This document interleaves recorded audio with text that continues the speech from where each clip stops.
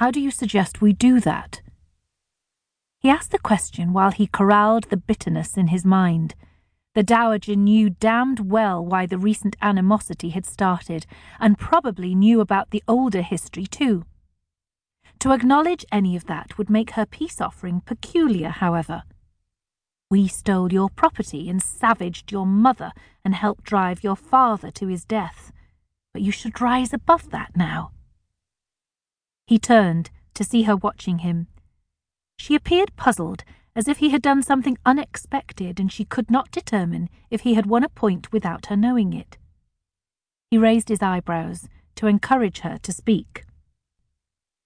"I propose that we resolve this the ancient way, in the manner of political dynasties down through time," she said. "I believe that our families should join through marriage."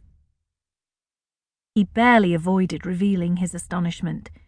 He had not expected this of all possible overtures. She did not merely suggest a truce, but rather an alliance bound by the strongest ties. The kind of alliance that might keep him from pursuing the truth about this family's role in his father's death, or seeking revenge if he learned his suspicions about the last Earl were correct. "Since I do not have a sister for your grandson, I assume you have set your sights on me." "My grandson has a sister who will suit you perfectly. Amelia is all any man could ask for and would make a perfect duchess for you." "You speak with great confidence, yet you have no idea what this man would ask for." "Do I not? As if I have lived this long and learned nothing? Beauty, grace, demure obedience, and a fine settlement. Those qualifications are high on your list, as on all men's." The temptation to add other requirements, ones that would shock her, almost conquered his better judgment. He only won the battle because he had learned never to let the enemy know his thoughts. "I can find that in many young women. Shall we be honest with each other? What is it about this particular match that would be to my advantage?" "A bold question, but a fair one.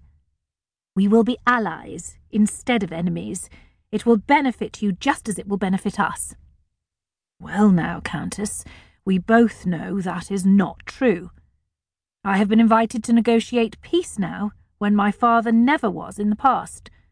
I would be a fool if I did not wonder why you think I would be agreeable. Considering the rumours regarding my activities in France, I can surmise how you may think this will protect your grandson, but not how it will help me." Her eyes narrowed.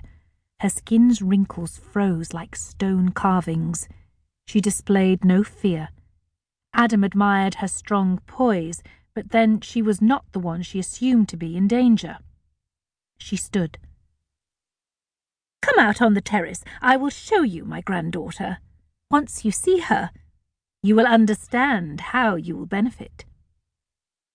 He followed her out into the crisp April air.